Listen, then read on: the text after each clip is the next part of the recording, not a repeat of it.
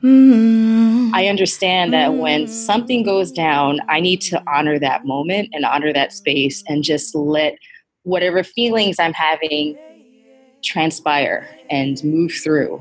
And the more that I allow that process to happen and allow that to happen earlier, I've noticed, with me at least, is the quicker that I'm able to recover and rebound and get on to the next thing.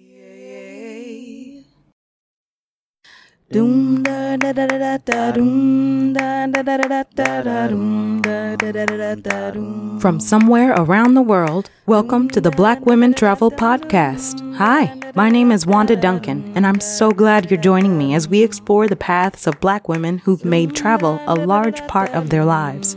Welcome to the show.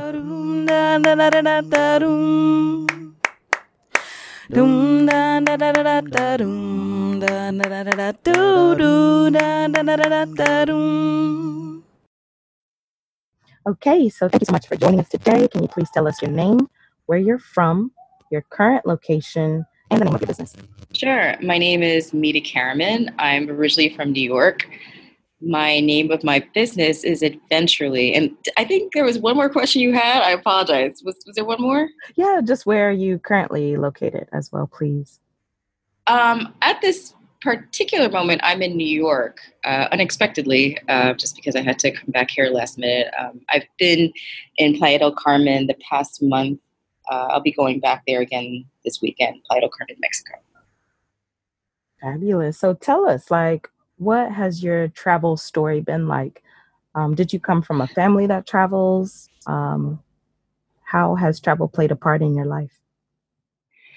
I'll be completely honest with you. It wasn't playing much of a role in my life up until maybe 2015. I had done some travel. My parents are both from the Caribbean. They were both immigrants. My mom's from Jamaica. My dad's from Grenada. So as a child, there were a couple times that I had the chance to go visit both islands. But as I progressed into adulthood, I pursued a career path in law. So I just ended up studying a lot and having a lot of responsibilities in my early 20s and just getting sort of focused with that I didn't really have much time or opportunity to travel. So it wasn't until there were a couple of events that were actually rooted in trauma and sadness that sort of was the genesis for my current relationship with travel and how I ended up with Adventurely. I see. So, wow, that's really deep. So were your studies something that your parents encouraged you to do, or was that just something as you're, young and trying to figure out life, you were like, I need to do this in order to XYZ? Well, I'll be honest with you. My mom was very much a feminist.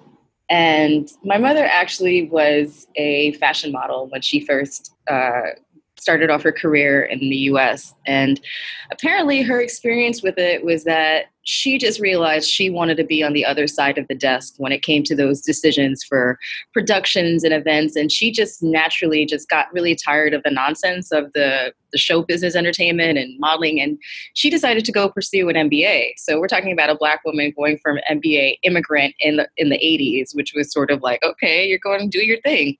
So when she was taking care of me, her whole thing was like, hey, looks are temporary. Focus on your mind, develop your mind. That's going to be your diamond that you need to nurture. So it was always, do something that's, can take your life to a next level by focusing on your mind and and what you can do. So I just always felt that she saw a lot of potential in me in terms of what I could achieve in terms of education. And she always raised me to believe that if I wanted to do anything, I can, and encourage me to be entrepreneurial. And I wanted to aspire also to do something that my family would be proud of me. They went through so much trouble to move to the United States under the premise of the American dream. And I just really wanted to pursue a career that also made them proud. At the time, I originally tried to pursue a career as a doctor, but, a few biology classes in college made me realize that it ain't for me. So I loved writing and reading. And I also liked being an advocate for people, especially people who are overlooked. And So as a result, and then I also, we were living in the Bronx. I was born and raised in the Bronx, but I had the privilege of being accepted into a prestigious prep school in Manhattan. And so my life as a young child was just very interesting. I was seeing what was going on in my neighborhood in the Bronx with some of the local kids who didn't have access to some of these opportunities that I was going to in my Upper East Side prep school. And I was like, wow, I want to, and I'm seeing kids, you know, getting in trouble, some of them getting mixed up with the law for, you know, really stupid reasons. And I was like, I want to be an advocate. And, you know, I wasn't sure which way. I was thinking maybe criminal law, but I was like, I think maybe being a lawyer is the way for me to go. So I started off as a lawyer.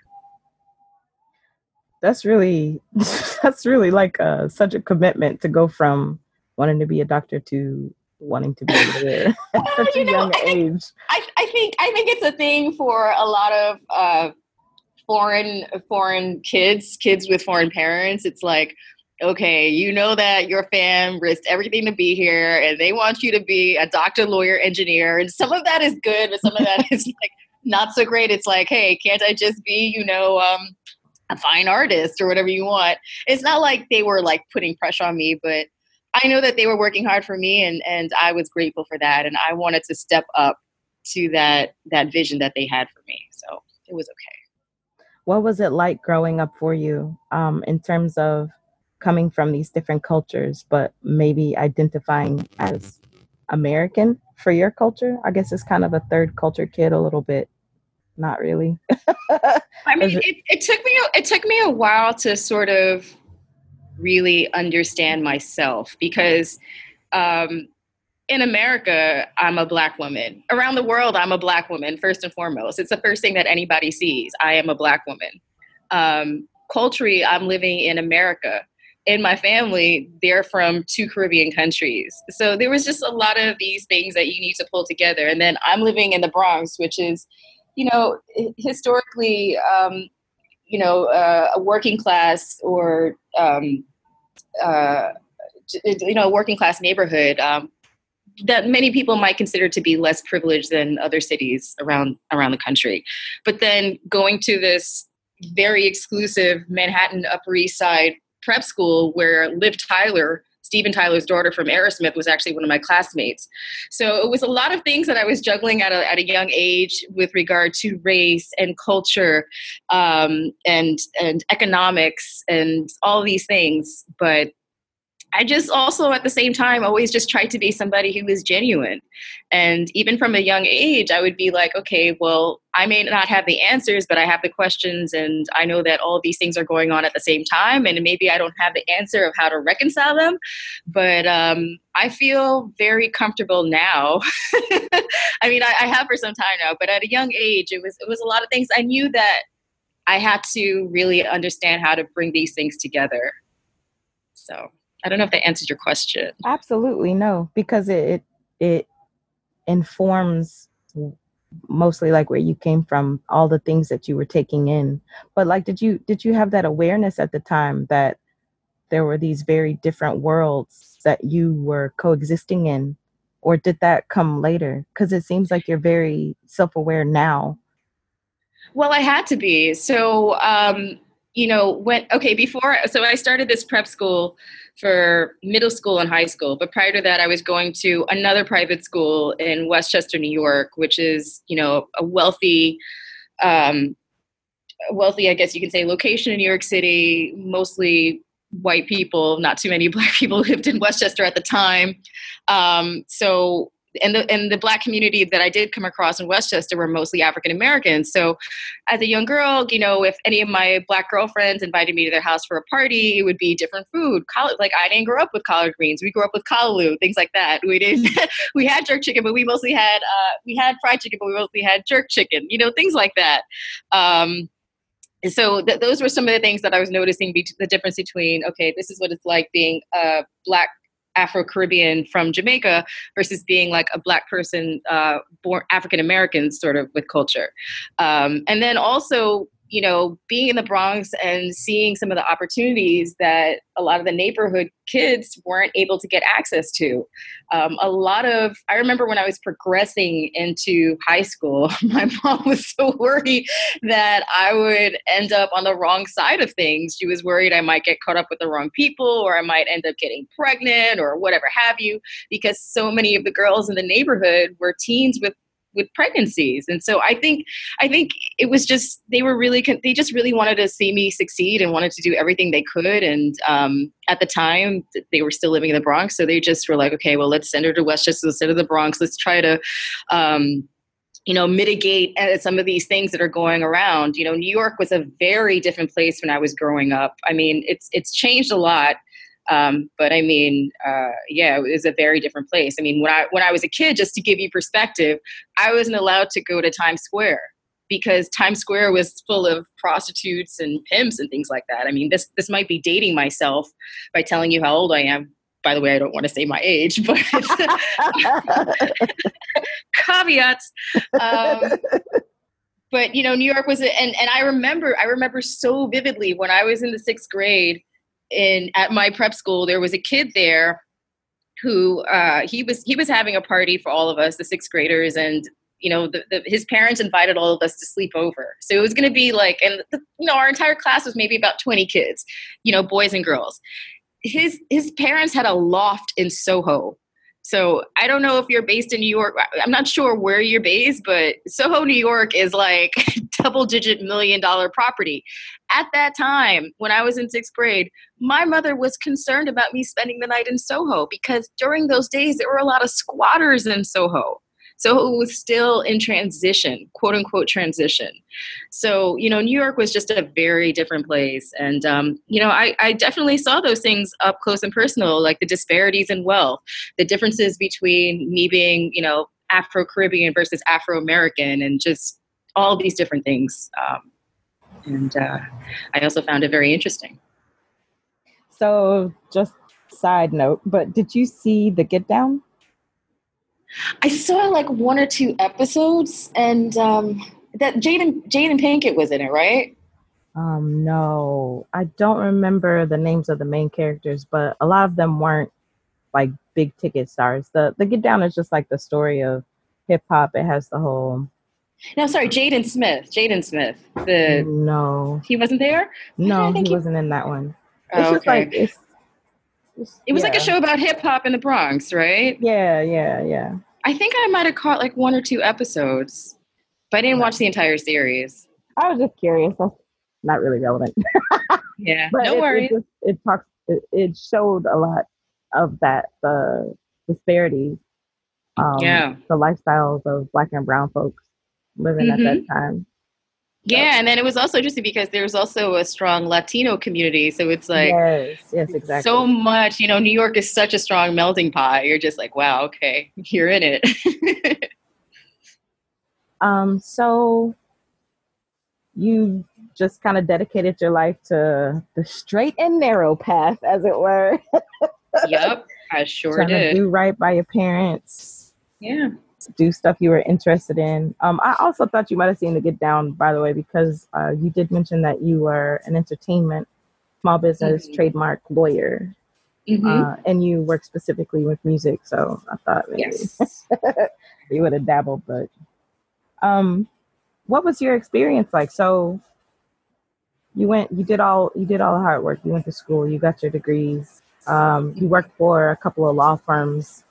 And what was your experience like being a lawyer? Well, I became a lawyer at a very interesting time, right when there was the economic crisis in 2008. So I was, there were opportunities to join law firms were put on hold. A lot of law firms had freezes for new hires because they were concerned about what was happening with the economy. So all of these opportunities, I was like, okay, great. I'm ready to get this job. Everything's going to be easy street. They just weren't there.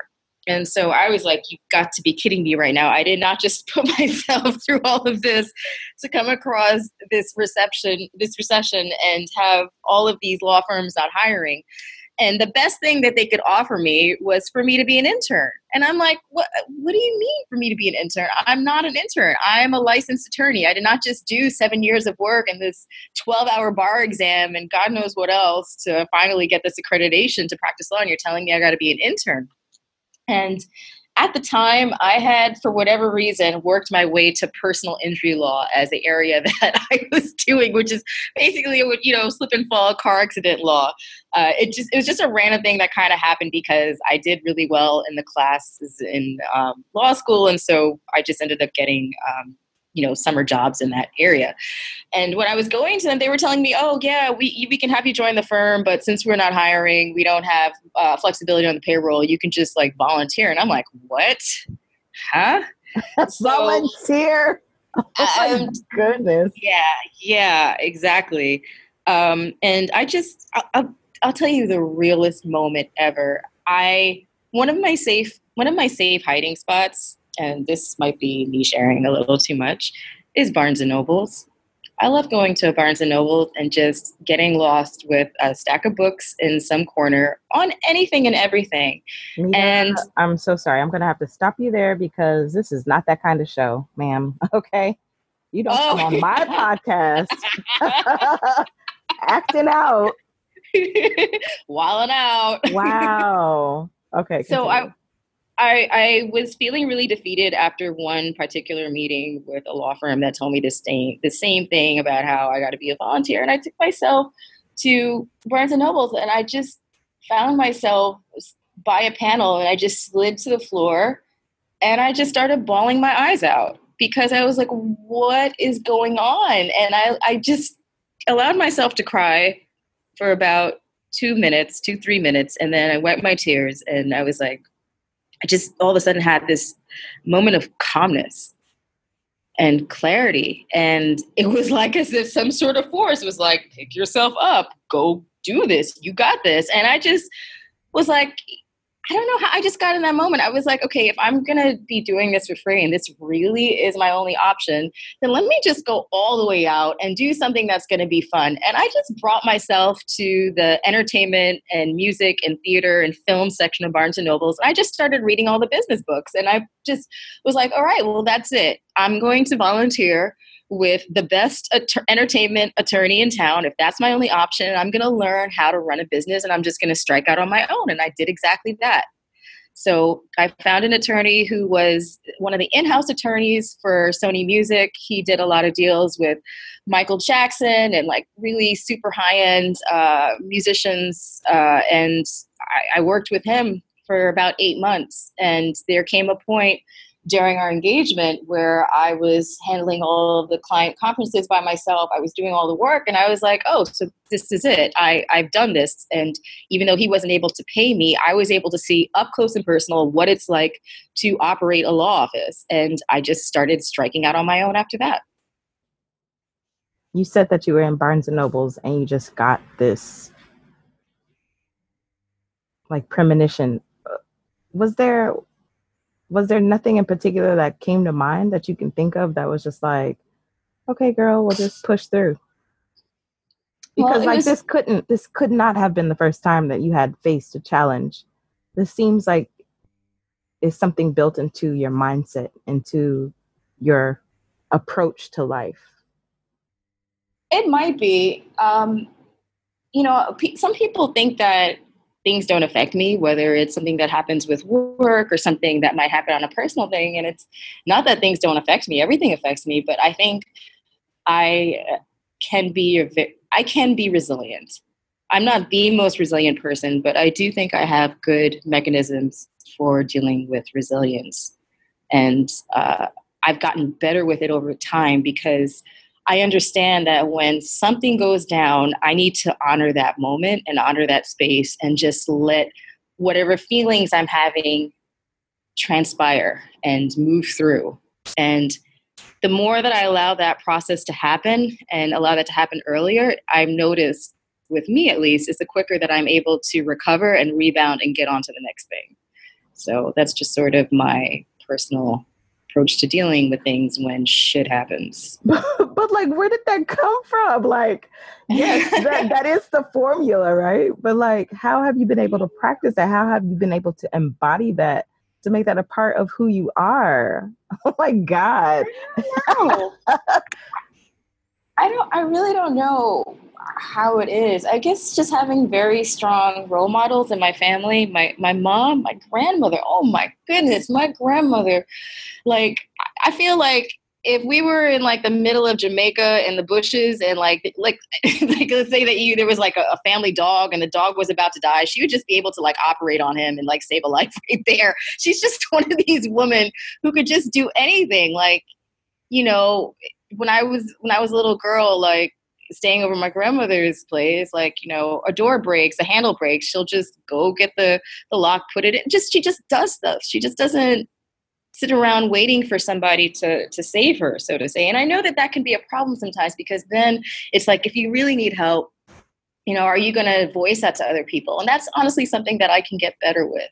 But I just grew up with women who were just very self-sufficient, and it was like, okay, it needs to be done, and just go do it. And it may not be easy, but you'll be able to figure it out.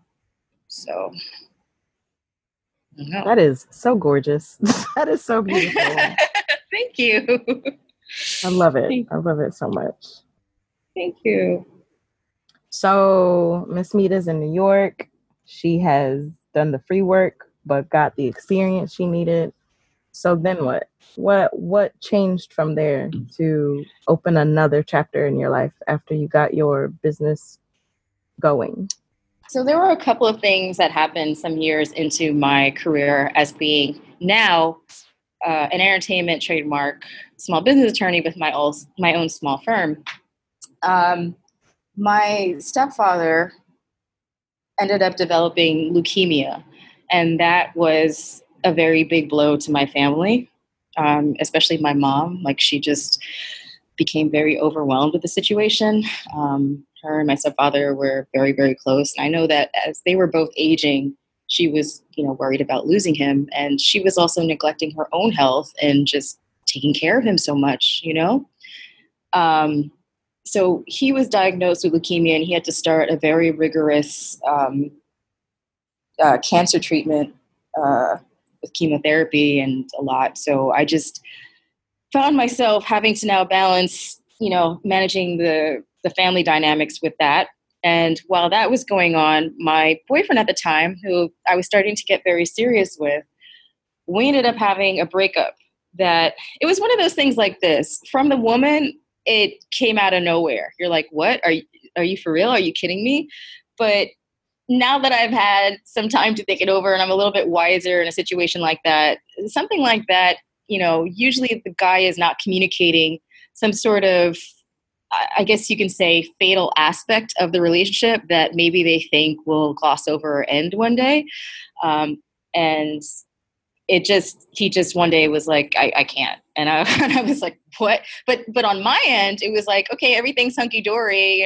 Here we are at, a big dinner with your entire family and everything seems great. And you're talking about our next vacation to Portugal, and you know what I mean? And then it's like, a couple of days later, it's like, no. You're like, what the fuck? Right. Yeah. And it also happened right before Memorial Day weekend, when we were also supposed to be getting together with our friends. At the time, we were both in Brooklyn. So Memorial Day weekend comes up and everyone was like, hey, where are you guys? What's going on? And I just wanted to just turn off my phone and go hide anywhere. Just not talk to people, not tell anybody what was going on. And it just so happened that one of the things that I did to, help sort of get the word out about my expertise in entertainment law was I affiliated with okplayer.com, which is a music cultural website that Questlove started. So I was writing some business and legal articles for them from time to time. And, the editorial team, those became my peeps. And they were doing their annual big concert in Philadelphia called the Roots Picnic. And that year, I'm pretty sure, if I can remember, they had Solange and Janelle Monáe perform that year. It's 2014. It was a really great show. And I wasn't planning to go at the time because I was going to stay back in New York with, my boyfriend and my local friends. But then when this breakup happened, I was like, look, you guys, you still got that ticket for me? I'm coming out to Philly.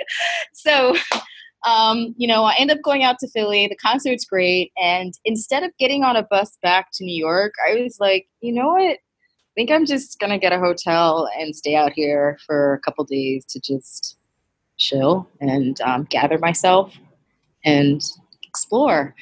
And that was my first time in life ever doing something like that. I had never, for leisure reasons, just gotten a hotel in a new city and just say, hey, I want to wander around. And I know that Philly seems like a super mundane place to be, but I was just really excited to be out of my element and discover a new place. And were there things I want to do? Restaurants I wanted to see, museums, parks, things like that, the Rocky Stairs. And so I did the one thing that any normal person would do when you're typically in a city by yourself, which is you contact your friend that you know. And one of my very good friends from college, she lived in Philly. So I reached out to her for a text. I was like, hey, I'm in Philly. Are you around? But she was with her mom in Massachusetts. And I was like, oh, okay. So then I went to Facebook and I put up this status update because, all of us have Facebook. I was like, hey, I'm in Philly. Anybody got friends of friends? Let's get together. Let's do something.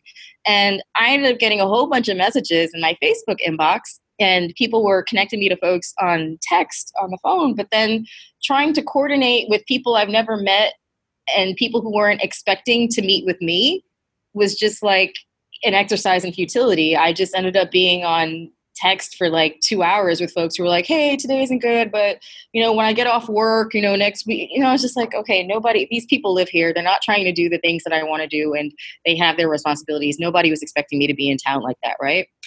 So then I was like, all right, well, what else can I use? I went to meetup.com, and they didn't really have a very well fleshed out meetup scene for people who were new in town. There was a lot of stuff like, hey, come to this Harry Potter cosplay event. And I'm like, I don't want to go to cosplay for Harry Potter. There's nothing wrong with that, Right. Why not? No, I'm joking. Much love to the Harry Potter fans, but I'm just not into it. A cosplay or there just really wasn't anything active. So I was like, all right, well, what else is there? And I'm just like, there's got to be something I could use. And I'm looking at my phone. I'm like, all right, I got Twitter, I got Instagram, LinkedIn, but I'm not about to go on LinkedIn and say, hey, who wants to go to the Philly Art Museum? It's just not how you do it. So I had heard about this thing called Tinder, and because I was in a relationship, so I was like, all right, well, I don't really want to date. This is the last thing that I want to do right now, actually, because I just had this breakup. I never knew anything about the platform, so I got on it and I start swiping, and I get so many likes. I'm like, all right, everybody's thinking I'm cute. All right, okay, this is fine. And then I ended up getting this guy who swiped back on me, and his name was Brian. And I sent him a text message on the app, and I was like, hey, it's nice to meet you. I'm in Philly. I'm looking for folks to do stuff around town, to sightsee. And his response to me was, call me Chuck. I just want to fuck. And I so then you gave him the address to your hotel. Tell the story now. And in that moment of him texting me, my mom texted me asking me if I was all right, because she knew that I was in Philly by myself. And I was like, you've got to be kidding me. And I just closed the app.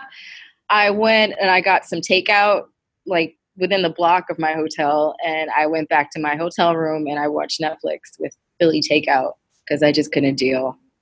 And I was like, wow, that really sucks.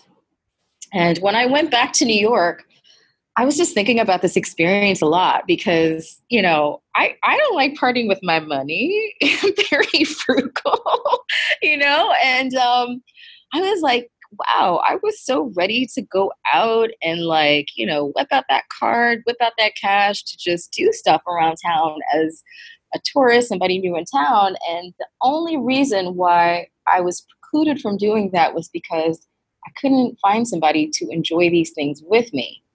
But then I was also thinking, but would you do this solo travel thing again? And at the same time, I was like, I absolutely would, because I loved having that time to myself. And I loved having that independence to do things that I want. So I just kept thinking and thinking. I was like, is there a way to reconcile this some way or another, to sort of have your cake and eat it too, to enjoy this freedom and independence, but be able to align your travel intentions with somebody without planning an entire trip with someone, especially somebody you don't know? And that's how I came up with Eventually. And that's how I ended up where I am today. I know it's a long story. So 2014 was the first time that you had ever just gone somewhere by yourself. Yeah, it was. Well, I mean, in a leisure way, I mean, I'm pretty sure I've done like small business trips, but, I wasn't really thinking about this unique problem in the way that I did. Yeah. So I got the idea in 2014. So that was around May 2014. Later that summer, my stepfather's diagnosis progressed really badly. And along with that, my mother's health started to decline. And by October of that year, both of my parents were sick. And by January of the following year, so I had the idea in my head, but then I had to go back to my family stuff because they were just getting really sick, and I still had my law practice. So I had this idea for, Eventually, primarily as an app, but I was like, okay, I know nothing about tech, and I kind of got my hands full between my law practice and my parents. And by January of 2015, my mom was diagnosed with cancer. So now I had both of my parents diagnosed with cancer, both of my parents doing chemo multiple times a week, and just everything was just going crazy, really, really crazy. So then they both passed away. But prior to them both passing away, I was still working on Eventually in between. I did find some time before my mom got super close to her death to connect with some folks who were able to help me get Eventually off the ground. And it was a nice distraction to have in between all of this drama that was happening. And I just took things one step at a time. I first went to the most smartest people I knew in business, who happened to have been 3 mentors of mine, and I showed them my ideas for Eventually. And they all really, really liked it.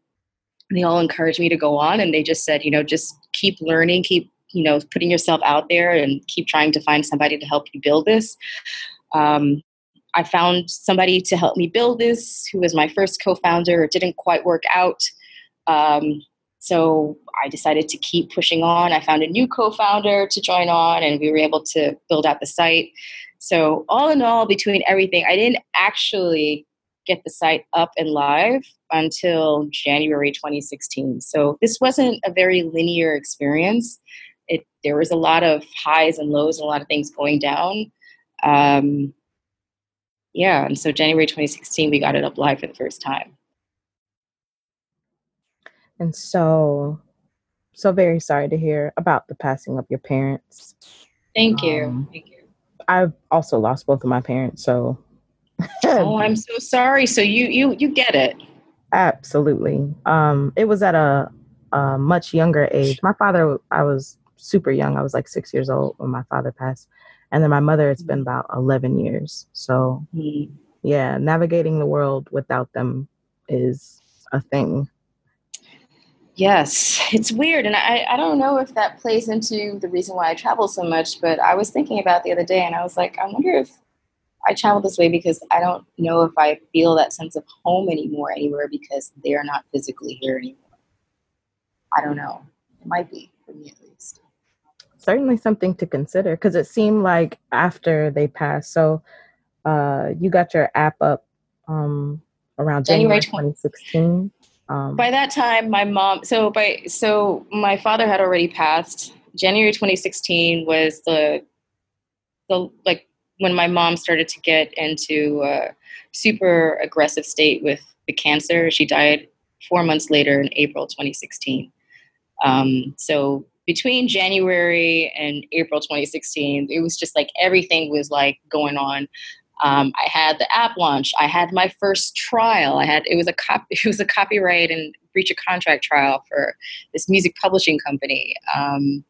It was just so much to deal with at the time. But I really kept trying.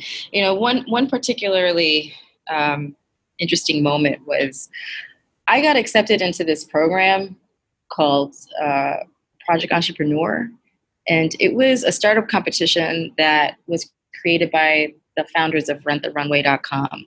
So they were going to select 10 women entrepreneurs with their startups, and they were going to select 3 winners. They were going to get, a $5,000 grant and all the support from Rent the Runway. And a lot of women applied, and I made it to the top 10 of this. And I was really hyped and excited for this because I had tried to start fundraising for eventually through venture capital, and I just kept getting so many fast no's. It wasn't even funny.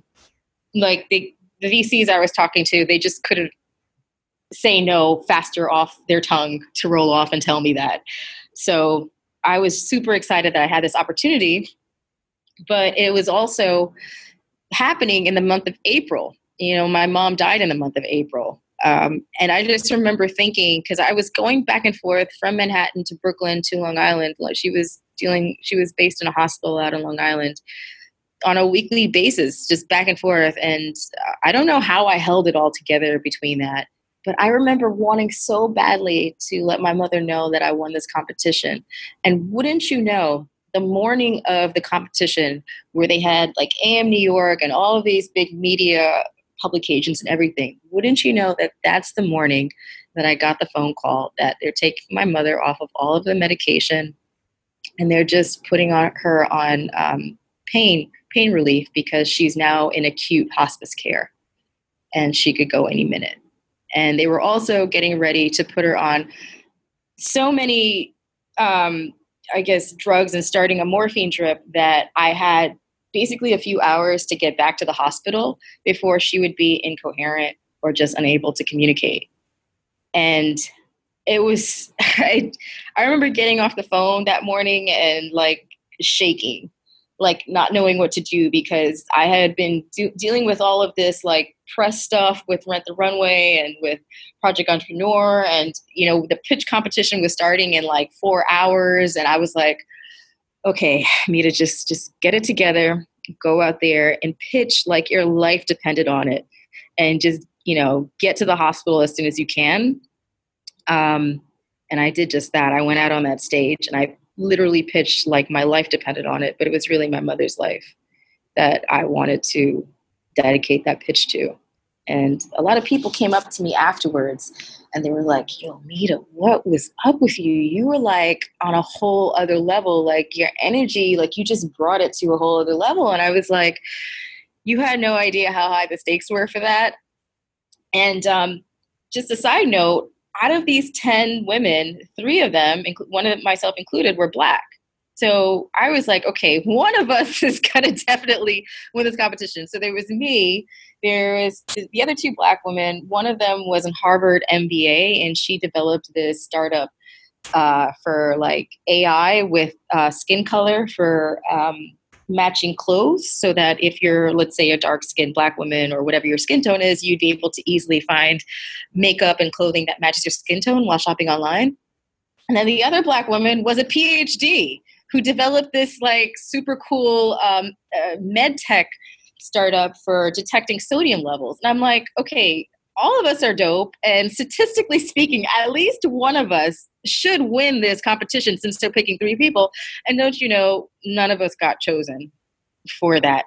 So as soon as they announced the winners for that, I quickly left and got on the next train to Long Island. And a lot of people thought that they were kind of surprised at how abruptly that I left. But it's because I didn't tell anybody what was going on. I was getting to the hospital so I can spend whatever last time with my mother before she was, completely inebriated.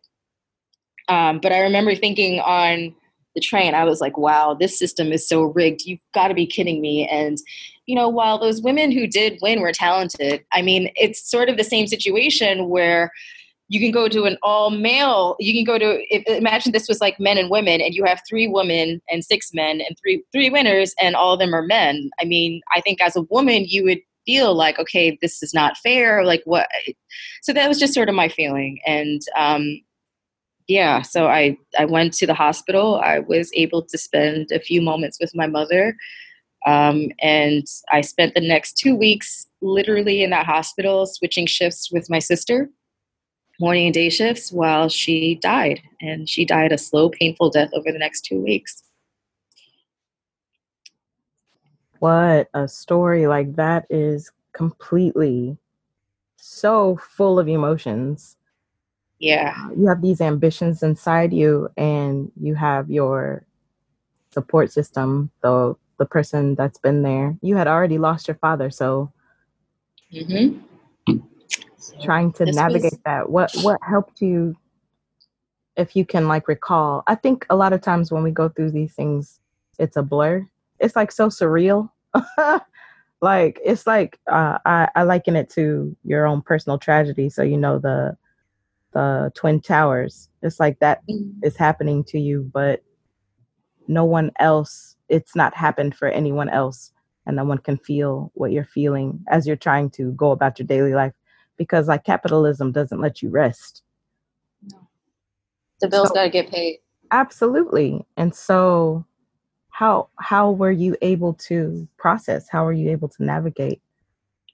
I just want to say, and you will understand this because you've lost your parents, but losing a parent is such a unique experience that I would not have there's no way I could understand what somebody is going through with this had I not gone through this experience myself. I had friends who had lost their parents, and I would say things like, oh, she's in a better place, and not saying these things like, this is just lip service, because I don't really know what else to say, and I don't know how to identify with what they're feeling. And I found myself going back to some of my friends who I knew who had lost a child or who had lost a parent, and just apologizing to them and saying, listen, I didn't know how to best support you at this time. And it's not because I didn't want to, it's just because I couldn't understand just how extreme this situation is. It's the sort of thing, the grieving process for me came in waves. I remember, there was so much hoopla getting the funeral and this, that. And then when everything gets quiet and I have to go to sleep and I'm missing my mom and just like, where is she? And just like that first month after the funeral was like, that was terrible. It's not when there's all the arrangements to make and all the affairs to settle. It's not then. You have stuff to do. It's when it's like, okay. Yep. It's quiet now. It's quiet. I remember. Yes.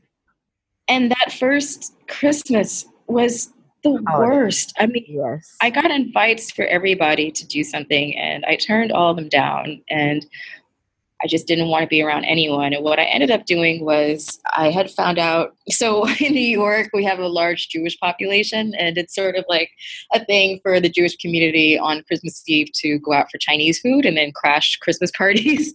So I had heard about this like Jewish Chinese food meetup. And I was like, this is so far from the norm for me for Christmas. And I'm going to be with a bunch of people that I don't know. And this is what I want to do. I want to do something that reminds me of absolutely nothing to do with how I would normally celebrate Christmas. And I met some lovely folks, and I went into that, went home, and I cried. And yeah, it was super tough dealing with that. And I think the grieving process, it just comes in waves. There's not a day that passes that I don't miss my parents, but I've learned to deal with it better. I'm still grieving, but I don't think I'm acutely grieving anymore. But that acute grieving process definitely was for the first year super strong. And then the second year, it started to get a little easier. So here I am now in year 3, and I feel that I'm no longer acutely grieving. And that's me keeping it 100% real. Yeah, it seems to like become your identity. It becomes a bit of a victimhood. It's something that's happened to you, and you see yourself as that. And then slowly you start to like regain yourself. And yes. begin to function again. I don't think the grieving process ever ends personally, Yeah. but you have to find a reason. You have to live a reason. Otherwise, it takes you under. Like, it completely immobilizes you. And yeah, you begin to understand why you do some of what you do more. Otherwise, it could go south really bad. Oh, yeah. You see some people, and I think that the grief like never leaves their face and never leaves their spirit. But yeah, and that's so dope that you were able to go back and say that to the people who had experienced loss, because people don't know what to say. I don't think that maybe it's like an American thing, but we don't have these conversations enough for people to be equipped with what to say. They don't know how to hold space. No. When it comes to that, and especially like something that all of us have been or will be affected by. Because, well, I mean, if we get to that point, sometimes parents lose us before we lose them. So there's that. But yeah. So I'm going to fast forward because I see that we're nearing almost an hour of talking, and we haven't really talked that much about energy stuff. You after that, you started traveling aggressively. So you went to Bulgaria, Colombia, Croatia, Mexico, Malta, Montenegro, Spain, and Turkey. And you said you needed to find the time to grieve, emotionally, financially, and relieve some of that mental strain. Yes. So at the same time while this was happening, so my mom died April 2016, and then from April 2016 to the end of 2016, I spent the first month just sort of after she died, just sort of taking it easy. So really from May to December, I went on an aggressive, fundraise for Adventurely. Talking with investors, trying to get money because we were pre-revenue. It was a free product. And no investors were interested in some social media type startup for women who were traveling. A lot of investors were looking at me like, oh, male investors were like, oh, so this is for women who can't get a partner? And I'm like, no, it's not for women who can't get a partner.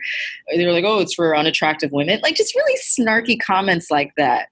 And, they were like, why would a woman travel like that? My wife wouldn't travel like that. And I'm like, well, your wife is a stay-at-home mom with 4 kids and she doesn't have a career. So she's not necessarily the type of woman that this product goes for. No shade to her. I mean, that's not what I was saying, but that's pretty much what I was thinking. And and my finances were just sort of really a mess because I wasn't able to work as much because things with Adventurely was ramping up. And then I had lost so much time in the beginning of the year dealing with my mom's treatment and all of this that like I was really in a bad situation financially by the end of 2016. I was able to get myself back up on my feet 2017. I continued to fundraise even more till about halfway through 2017. And then I was like, I can't anymore. I can't. And a friend had a wedding in Portugal that summer. And I was like, okay, this is super nice. I like it out here. And I think I need to just travel and just leave the States for a little bit. And when I got back, I just started to save some cash. And I was like, you know what? I've had enough of New York. I had enough of all this. Adventurely is just going to be suspended indefinitely. It's basically over and I'm going to go travel. And I did that. So October 2017, I just started to travel. I mean, I was originally just like, okay, let me go to Mexico, Colombia, and Spain. And, I have a feeling I'm going to end up in Spain. But then as I was traveling, I just didn't want to stop. I just became so thirsty to like see new places, see new cities and explore them. And I didn't expect to be doing this for a year, but I basically became a digital nomad for a year, going to 8 countries. After a year of doing that, I found myself in Mexico last October and feeling so much better about myself and my life. I was like, all right, Mita, you did it. You didn't expect to have done this, but you went out there, you traveled, you feel better. What do you want to do now? What now? Do you want to, because I had been doing like, my legal work remotely. So I still had clients and stuff. But I felt that I was ready to take on something more. And I was like, do you want to go back to Adventurely? And there was there was no answer that I had other than a resounding yes. I was like, yes, now that I've been doing this for a year and in city to city, I feel that there's an even bigger need for this. I feel that the travel industry is ignoring this customer. I am this customer. I see this customer. I care about this customer, and I want to advocate for them. So everyone was like, Mita, you're crazy. You're going to do this again. You like deaded that like almost 2 years ago. Every investor told you no. I was like, I know, but I have more clarity on this. I have more conviction on this. I have more passion. This is not me, working from a desk in New York and like, oh, I'm going to help solo travelers. Like, no, this is me in it, doing it, being my customer, identifying with their pain point, even that much more. And it just so happened that Backstage Capital, which is formed by Arlen Hamilton, opened up their application process to apply to get into their accelerator. And I applied, and can I tell you, I brought it like 5 million trillion % to that application process. It was a very rigorous process with 3 different levels of being grilled and being sort of analyzed and getting your due diligence. And I aced each single one. 1,900 startups applied. I was one of the 25 that got into the program, one of 6 that got into their LA, and we got a $100,000 investment to bring Eventually back to life. And that's how Eventually was able to relaunch this year, and how I was able to get to speak to you today. So I know that's a lot of stories that I just shared, but that's sort of the short of it. And how has it been for you traveling as a Black woman? Traveling as a Black woman, I don't know how to explain this. We're viewed so differently in different places in our own country, in different cities. Every city reacts, every country reacts differently.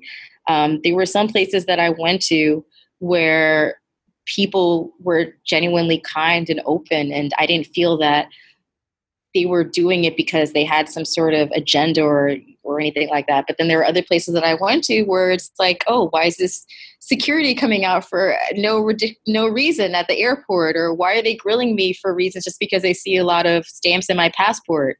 I remember one particular leg, I was in Bulgaria and making my way to Istanbul, and they just couldn't understand why. They were like, what are you doing there? And I'm like, I'm going there because I want to go to Istanbul. And it was coming to, whether the way that it was presented to me, it just was presented in, that's suspicious. She's a brown person. How is she able to do that? Something's wrong, And then there are some cities where you get a lot of attention, or I've gotten a lot of attention. And, for a few minutes, I'm like, oh, wow, I'm like the star of the show. But then it's like, oh, there's some sort of like uncomfortable fetish behind that, and, sort of like that thing where it's like, oh, they want to find out about you. And they're like, oh, what is your Black skin like? What does your hair feel like? And can I touch? And the conversations like that. And you're like, oh, God, what is it? But, yeah, it's just very interesting, and it's also interesting traveling as a woman too, because you come across some countries where you immediately feel a strong sense of machismo, or someone like me is an anomaly because most of the women are just stay-at-home moms, and they're not going to have their own business or go strike out and do something on their own like this, or so it's all very interesting. Yeah, I don't know if that answers your question. What's it like to travel as a Black woman? Well, I guess the question is where. I guess the answer is it depends on where you're traveling to. Yeah, depends on where. So, what song lyrics or poems poem speaks to you these days?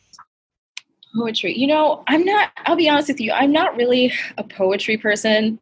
I love business quotes, though. I really love business quotes. Are you not a music person either? Obviously, I'm a music person. Not obviously. Sometimes we do think that. So is there a song lyric or a song? I mean, I'm a big fan. I don't know if there's a lyric per se, but I'll tell you the music that I always listen to when I'm working, and I work very long nights. It's either going to be Miles Davis, Kind of Blue, Sade, Promise, or it's going to be Prince, Sign of the Times. So that is my trifecta of music: Prince, Sade, and Miles Davis. I'll tell you one song that always like soothes me. Alice Coltrane.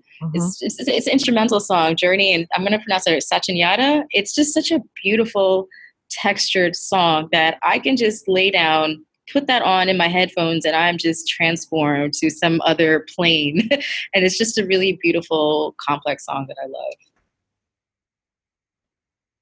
Can you please share some of your self-care practices?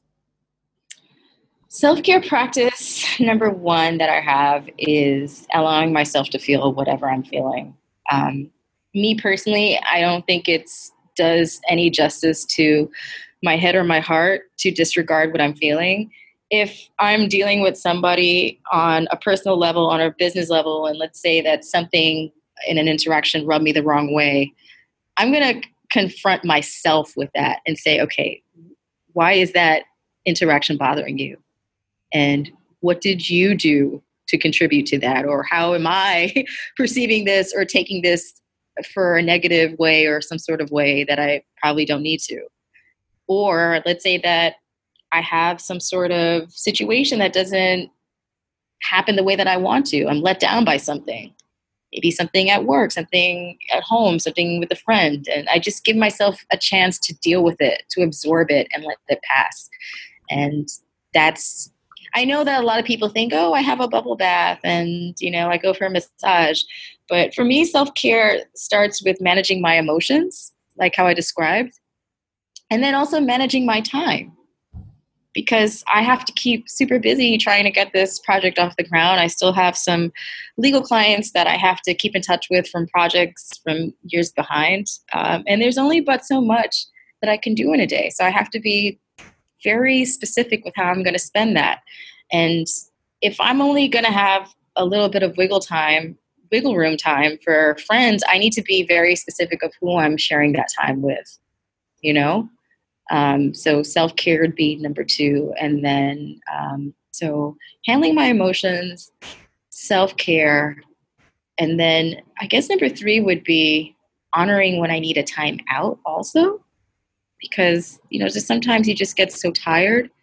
And I usually am somebody who will push when I'm tired, but I do understand that when you do that, that has an effect on your health and your wellness. And I got to stay healthy. I had two parents who dealt with cancer. I've seen what it's like to get sick up close, and I'm going to try to do the best that I can to maintain a healthy, happy body. So if I feel myself getting overworked or, some joint is feeling achy or something like that, it's like, okay, you need to go lay down for a little bit. You need to go take care of your body, honor your body so that you can rest up and come back, an hour later or the next day and be able to come that much harder and handle your business. Is there anything in particular that keeps you grounded? Keeps me grounded. I guess having a sense of purpose. Like I have a real, personally, I just feel like I want to be this advocate for solo travelers because it just really frustrates me to see sort of on a bigger scale how the travel industry ignores this customer, because traditionally speaking, the travel industry has very specific profiles that they have always catered to. The number one being married couples going on their honeymoons. Then you have families who are, trying to go to Disney World and things like that. Then you have business travelers. Then you have group travelers. And I'm just like, there are so many women out there who really just want that time to themselves to explore, and they have the means. They don't have, society rules that's preventing them from doing this. And this market deserves more attention. And I want to be the biggest advocate out there for this market. And so just having that purpose, that to get out of my bed, that purpose that's like, really, I can't wait to work on this tomorrow. Like that just helps keep me grounded, because I feel that I'm doing this for a community of customers that I want to help. And when you do travel and you go to a new place, is there any particular way you like to explore that place? Yeah, I do like to go to the city center first because that sort of will just give me sort of the heart of what's going on. So I do usually the city center day one.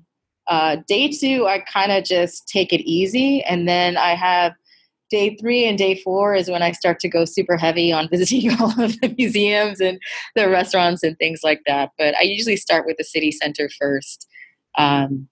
Just to get acclimated. And I don't know, me personally, I kind of find it interesting when you land in a new destination, how sometimes the airports give a clue as to what you might expect in the city. Just the way the airports are run, just the tone and the experience. Like I remember thinking that, especially like the first time that I landed in South Korea, I was like, wow, everything is so pristine and just very organized. I found a lot of South Korea to be like that. It just, I don't know, it's just my little thing that I find. Mm-hmm. And let me ask, currently, so you typically like to be based in a place and then you just kind of take trips from there, right? That's kind of your travel style? So I'm a slow traveler, I guess you could say now. I typically spend a minimum of 1 month, upwards of 3 to 6 months in a particular destination. But I like to get acclimated very quickly when I arrive. I tend to do so, like if I'm going to spend a month in a destination, I tend to do the most sightseeing the first week and the last week. And then sort of the weeks in between is where I sort of take it easy and just, because then I also have to like catch up on work and stuff like that. So that's how I like to travel. And can you please tell the listeners how they can support your work?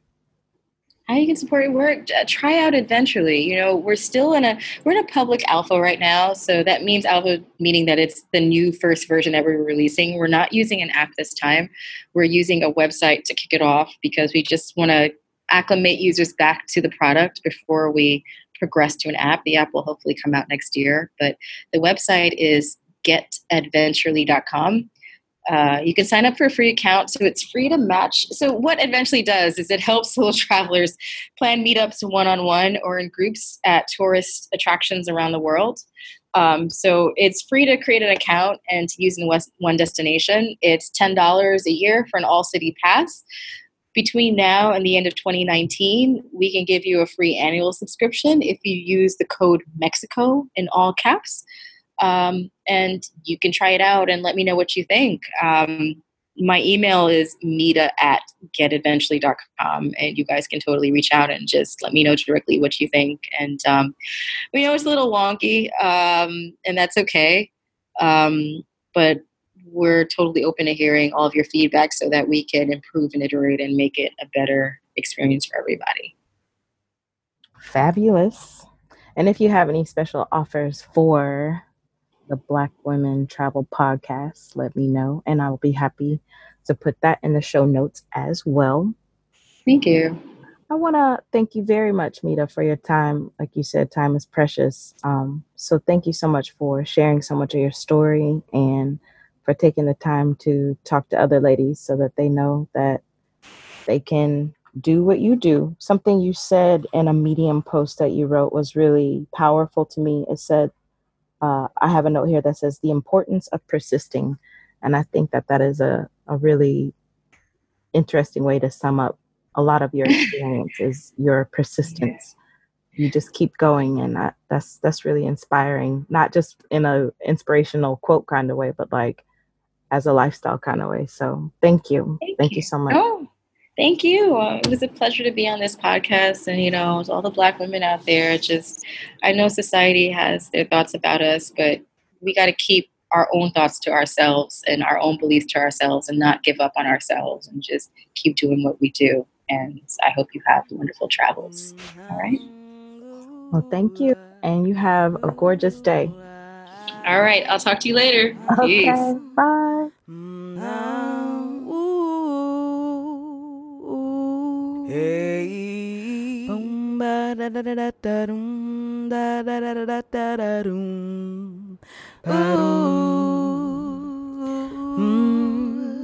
Ba-dum, ah, ba-dum.